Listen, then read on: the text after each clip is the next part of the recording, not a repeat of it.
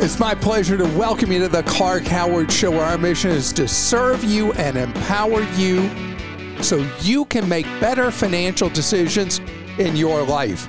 One way we try to make your life easier is through the Team Clark Consumer Action Center, where you can get free one-on-one advice, information, guidance about a question or problem you have.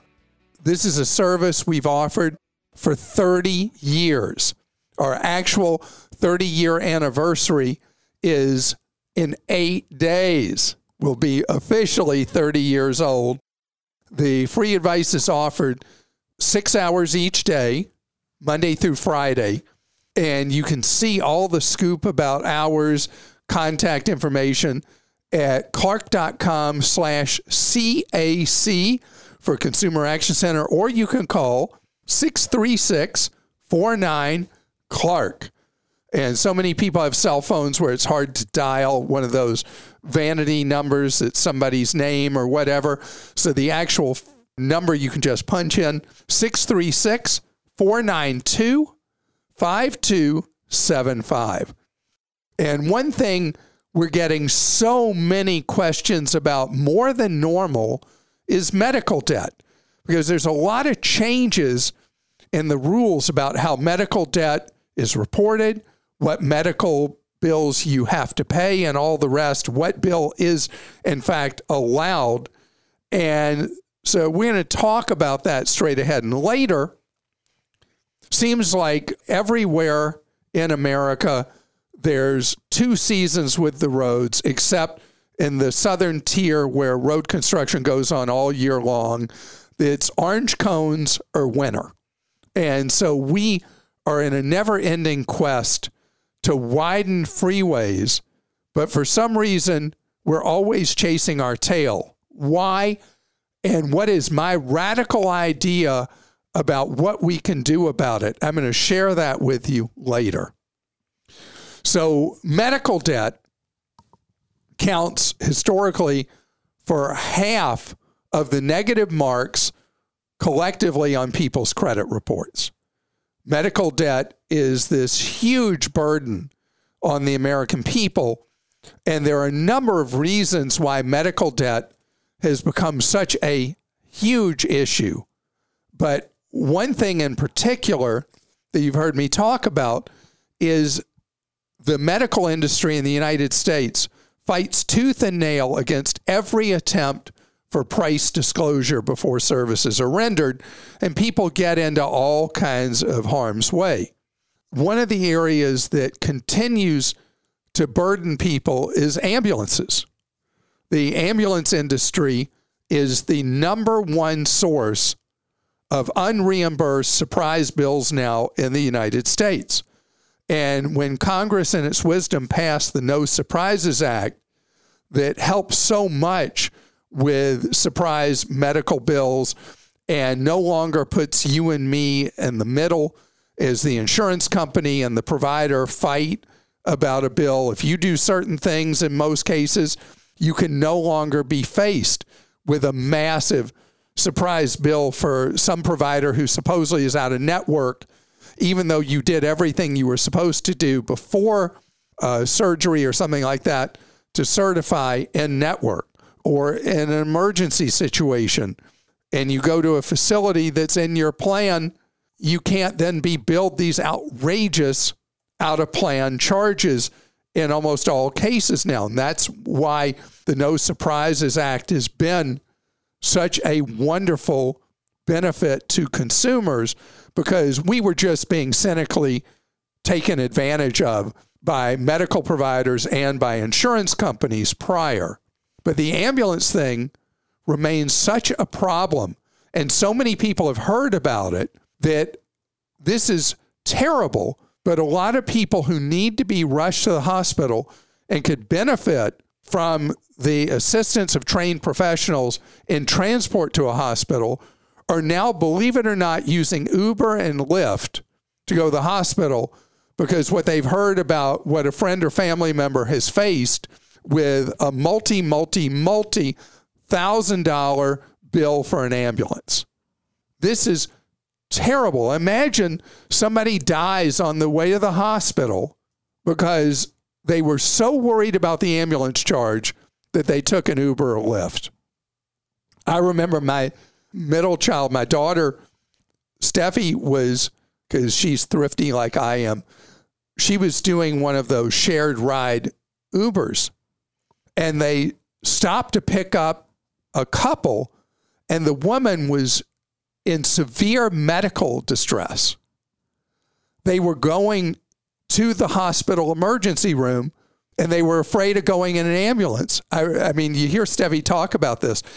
And so Steffi said, just take me with them to the hospital, skip my stop. And she got another ride because she wanted that woman, in that hospital for care. I mean, that's how much a problem the ambulance thing is. And let's face it, members of Congress don't understand this stuff. They have the best gold-plated medical care of anybody in the United States, other than maybe the president or vice president. The members of Congress have voted in benefits for themselves for health care that are extraordinary. And so they don't experience any of these things. But it absolutely is something we need an amendment to the No Surprises Act, or we need a new specific monoline law that deals with these ambulance charges, because for people to put themselves at risk of dying because of these surprise multi-$1,000 ambulance bills, this is wrong and needs to be fixed. Again, this is the ambulance provider and the insurers both being cynical and sticking the consumer with an unknown charge that only appears later.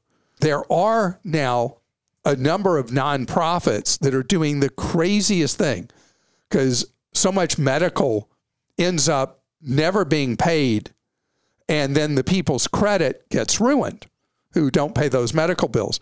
And there are these nonprofits that go out as debt buyers and buy people's medical debts that are seen as uncollectible and buy them for like half a penny on the dollar, whatever. And then they wipe out the bad debt for the consumer and clean their credit. That's awesome. And that is the free market doing an amazing thing to improve people's lives. Krista? Amy in Georgia says, I was charged over $5,000 for a CT scan at a hospital, and I looked up the average cost for a CT scan. It's about $1,500. My child had a scan this summer in Florida, and the cost was around $800. When I called to inquire, I was told the hospitals can choose the amount they want to charge, which I think is ridiculous. Clark, please help me fight this so that I don't have to pay so much. Amy, I'm gathering from what you've said, you don't have health insurance, or you have a very limited policy, maybe with a very high deductible. And so what you want to do is not deal with the billing department at the hospital. This is a giant nonprofit hospital chain. And as a nonprofit, they have to do a certain amount of community care and uncompensated care in order to maintain their massive advantage in the marketplace of not having to pay taxes. By the way, I'm familiar that this hospital system is one of many of these large nonprofits that report huge profits, but just pocket them tax-free and pay their key administrators millions and millions and millions of dollars a year, a massive abuse of the American people and of taxpayers. So what you do, don't gripe about all that when you talk to them, but the hospital will have a patient advocate or a hospital social worker. They'll call it whatever. And you go to that individual and you get their help negotiating. The billing department cannot negotiate these bills, but the patient advocate can. And again, they're required to do a certain amount of this because they want to maintain their nonprofit status. What you pointed out is what we talked about before with various imaging. Like I had an MRI recently, and it would have been thousands upon thousands of dollars at a hospital. I went to a freestander, paid cash. What I paid in cash, $4.99, was less than what my copay would have been, or deductible, whatever you call it, for that would have been at a hospital. Many of these things we do now, these various imagings, things like that, are cheaper going to these freestanders that are not associated with these hospital monsters, and you will pay less money. Just like you experienced with your child's CT scan in the summer where it was $800 versus yours $5,000. What was the difference in the quality of that CT scan? None. The difference in the bill, $5,000 for yours retail, $800 for your kids. That is crazy. And again, this is why price disclosure up front must come to medicine. We have two people who wrote in, Christopher in Oregon and Joe in New Jersey, about your number one travel rule to save money, which is, what is your rule? Buy the deal and then figure out why you want to go there. Yep, don't pick the destination. This was in our newsletter recently. And so I have had at least, oh my goodness, I'm past a dozen people who've stopped me to talk about it and discuss it with me, some disagreeing, some giving experiences they got good deals. What do you have for me? So Christopher in Oregon says his wife really wants to go to Hawaii for the first time to celebrate their anniversary in June. Fares seem very high at the moment, but is there usually a better window closer to our trip? Should I just book a package through Costco or mix and match with other booking services? Any advice would be huge. Thank you. And then I'm also going to just read Joe's real quick. Can I do that first, though? Yeah, that's fine. Okay, because this is very specific, living in Oregon and wanting to go to Hawaii. So with the Hawaiian Islands, the airfares from the West Coast have been the lowest I can ever recall lately. And so you just got to wait for a cycle of sales and set up an alert on any of the search things like Google Flights, Kayak, or Hopper. So you set up the fare alerts and they'll let you know. It's been very common. In fact, just a few weeks ago, fares to Hawaii from certain West Coast cities were $178 round trip. So they don't go nearly as cheaply from, if you're near the Portland airport, they don't go nearly as cheaply. But many times from Seattle, they do. You will, though, be able to find a deal from the West Coast to Hawaii. Hard part when you get to Hawaii is it's really expensive for accommodations right now in Hawaii. Cheaper than they were at the peak prices Hawaii was having the first half of last year, but still very elevated. So speaking of that, Joe in New Jersey says his issue with your number one travel rule is that you pay for the flight, then find out that the hotel and rental car costs are exorbitant, eliminating any savings you may have received by getting a discounted flight.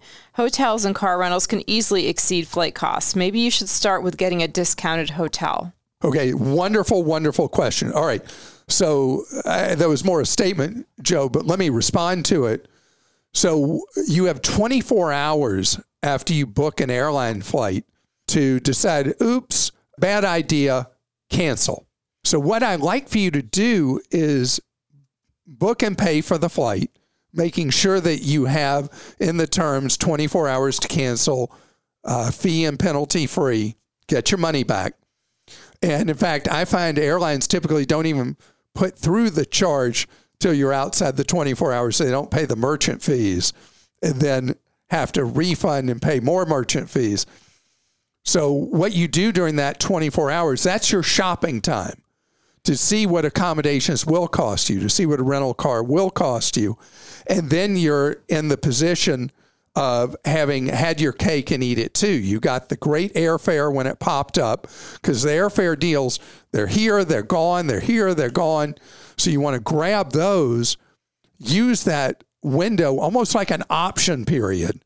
And if it turns out you're right, the hotels are crazy expensive, the car rentals are insane, well, you're fine. You just cancel the flight and you say, well, that would have been nice. And it costs you nothing but your time. And my middle brother has found with car rentals, when demand is really high in an area, he's been saving a great deal of money with Turo. You've done some Turo too, right? Where you rent an individual's car rental. And my brother was just at the recent National College Championship game in Los Angeles. And the car rentals supposedly spiked it nearly $1,000 a day, and he rented a Turo and saved a fortune. So you're not stuck anymore with the 3 car rental behemoths, Hertz, Avis, Enterprise, that actually the 3 of them own virtually every other car brand there is. You do have this outside option of doing almost like a peer-to-peer like Airbnb to get your car. Speaking of cars, why is it that we're so excited when the freeway goes from 3 lanes each way to 5 each way, and suddenly traffic's moving so much faster, and then a year later, it's back to the same speed it was before it was widened? Why is that? We're going to talk about that and what's my alternative that lets the free market solve the traffic flow problem. I mean, it is true what I said just a few minutes ago. You widen a road at enormous cost to the American people, to the taxpayers. And at first, things are so much better. And then before you know it, they're back to where they were before, with traffic being just as bad as it was before the hundreds of millions of dollars or whatever was spent to widen whatever stretch of road it is. This is, we talk about supply and demand. The funny thing about roads is increased supply creates new demand. And that's why we're always chasing our tails with roads in these vast urban sprawls that account for the overwhelming amount of population in the United States, that it feels like we're in a trap that can't get better. So a free market solution that started in the first efforts were in the 1990s and has become extremely popular in the last 10 years is building HOTS, or high occupancy toll lanes. And so these toll lanes are adjacent to existing roads, or it's a whole separate road next to a paid road. A free road. But the hot lanes cost a fortune to build. I mean, an unbelievable amount of money. And when you're in a metro area that has these, they'll show what the current rate is for the toll, riding in the toll lane next to the free road. And then it'll show you, as a marketing thing, it'll say, hey, you can stay in the regular lanes and your ride from this point to that point will be 33 minutes. But if you pay the toll, your ride's only 14 minutes. And it's pretty clever marketing, right? And the toll is using full free market pricing. And so the toll will escalate or fall down based on what demand, absolute demand is at that time. Now, if you've listened to me for a long time, you know what my answer is. But if you've never heard me say it, I want to let you know what I think we should do. And if you heard me say this before, you may have vehemently disagreed. But if you want to efficiently use the roads we have and not spend these zillion dollars on improvements, adding these lanes, what you do instead is you toll all lanes at all times on freeways, urban freeways. Now, before you start throwing bricks at me or chunks of asphalt, hear me through. If you tolled the roads and over a 24-hour period, you made it net neutral, you use the marketplace to set prices from paying people to be on the road in very, very quiet times to neutral during normal driving times to higher fees during peak times. The amount of driving that is discretionary is shocking. We saw that during the COVID stuff back in 20, where traffic on roads collapsed. If you, instead of having a lane you built that was just a toll lane and you build all the ramps and all that infrastructure and all that, when you do that, you're spending massive amounts of money. Some of these roads are past $1 billion for 15 or 20 miles of length. If instead, and the tolls can go crazy, they can, one way, the toll can be $15, $20, depending on the demand at that time. But if you tolled all the lanes that already exist, the tolls would never go crazy high. And again, because it would have to be revenue neutral, during times that, like 2 a.m, somebody gets paid to be on the road. The idea is that you completely level out traffic. It's the fact that the road is free creates the unbelievable demand to be on the road. And so that's the thing that is my deal, is that you take the capacity we have, you charge variable rates, and traffic adjusts. And because so many people would say, well, I'm not going to go at 8:45 because it costs so much, I'm going to go at 9, then it levels that traffic out. Or somebody you might go at 9:30 says, you know what, I'm going to go run that errand at 10 when that road is free to go on instead of $4 or whatever it is. I know it's crazy. I promise you, it is classic economics, and it not would work. I guarantee it will work.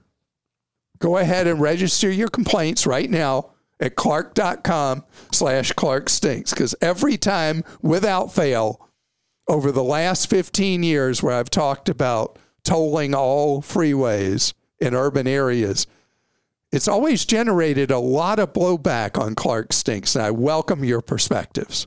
Jill in Louisiana says, I'll be moving from New Orleans to Milwaukee, Wisconsin at the end of February.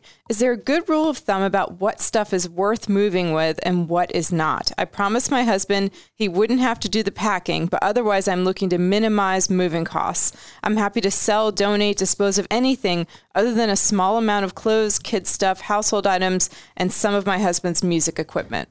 Yeah, so first of all, you got to know about Kopp's Custard and Culver's, which are two of my favorite haunts in Milwaukee.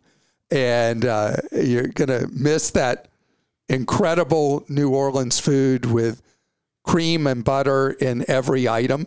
And New Orleans food is just incredible. But anyway, to your question. So you got to price what a move is. If you're using a professional mover, then that's pretty easy because the estimates are based on the weight and volume of your total possessions, usually weight.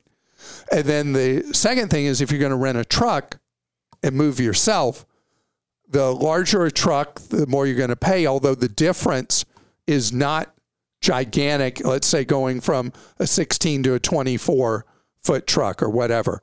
So you can come up with what's the cost, forgetting the hassle of packing things up. What's the actual cost of picking up your possessions and moving them from New Orleans to Milwaukee? So you got that. And that becomes your baseline, because then you can think through, what does it cost to replace an item we choose not to move from Louisiana to Wisconsin? And this would be true with any move like that. And so knowing what it costs to, you may decide, I'm going to sell this, I'm going to give this away. But then what are you actually having to pull out of pocket if that's an item you're going to need at your new dwelling when you move north? And that's how you can figure it out. It is more science than art, actually, with that, as you start to assess worth it, not worth it. Because you can go online and you can see, oh, if I've got to buy a new whatever, this is what it's going to cost. And you'll be able to assess that. It is true that a lot of us accumulate stuff. I don't know how long you've lived in Louisiana, how long you've lived in the dwelling you lived at in Louisiana. But odds are, over the years, the more you stay in one place, you've accumulated a lot of stuff you don't use, you don't really need.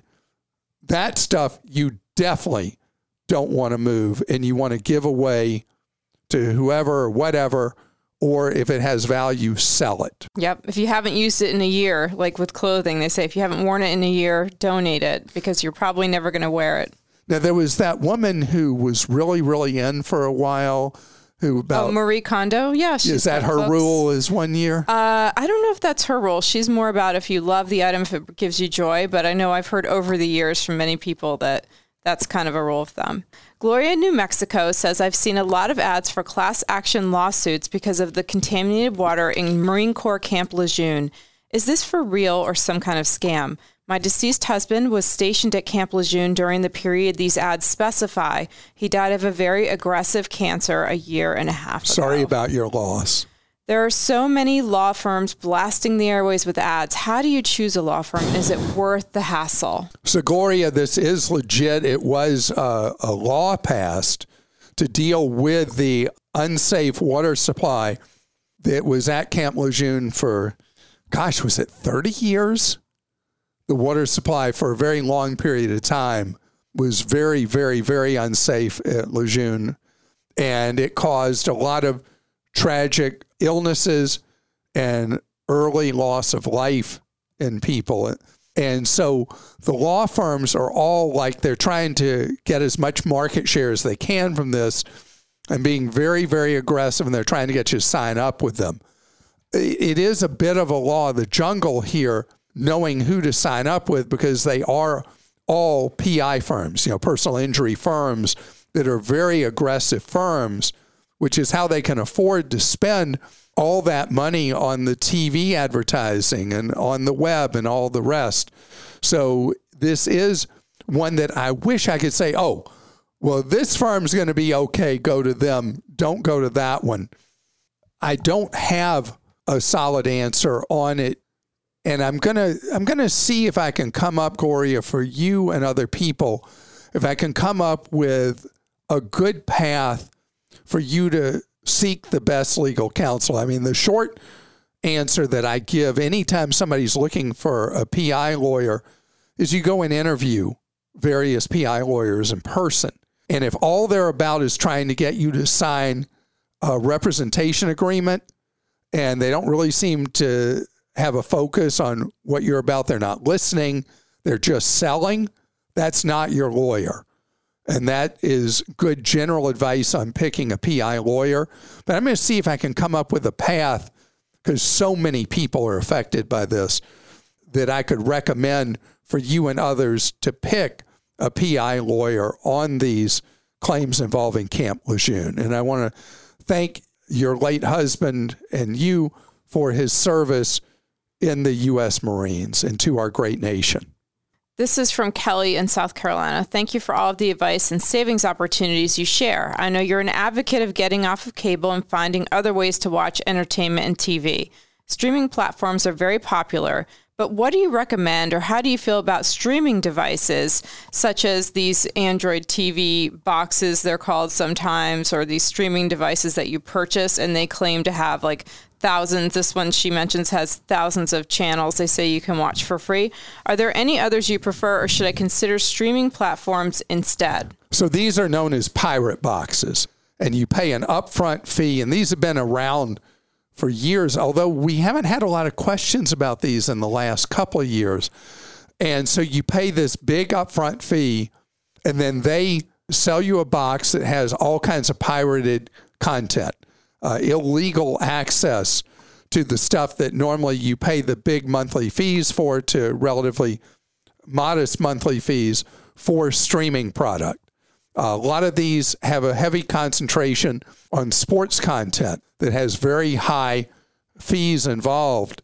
I mean, you think about on our streaming guide of the equivalent of traditional broadcast channels, the ones that cut out sports are really, really cheap. The ones that have sports are really expensive. So these boxes, you're paying a company for a program box that steals content. And that's why a device that you might be able to buy from Amazon or from Roku for, let's say, $15, $20 may be $300, $500, $1,000, whatever, because they are selling you pirated content, which is obviously illegal. And I want to thank you so much for being with us today. For advice that is not illegal and is also free, tune into our podcast any day, plus all the other information we provide for you at Clark.com, ClarkDeals.com, our newsletters, all the rest. They are free and within the law.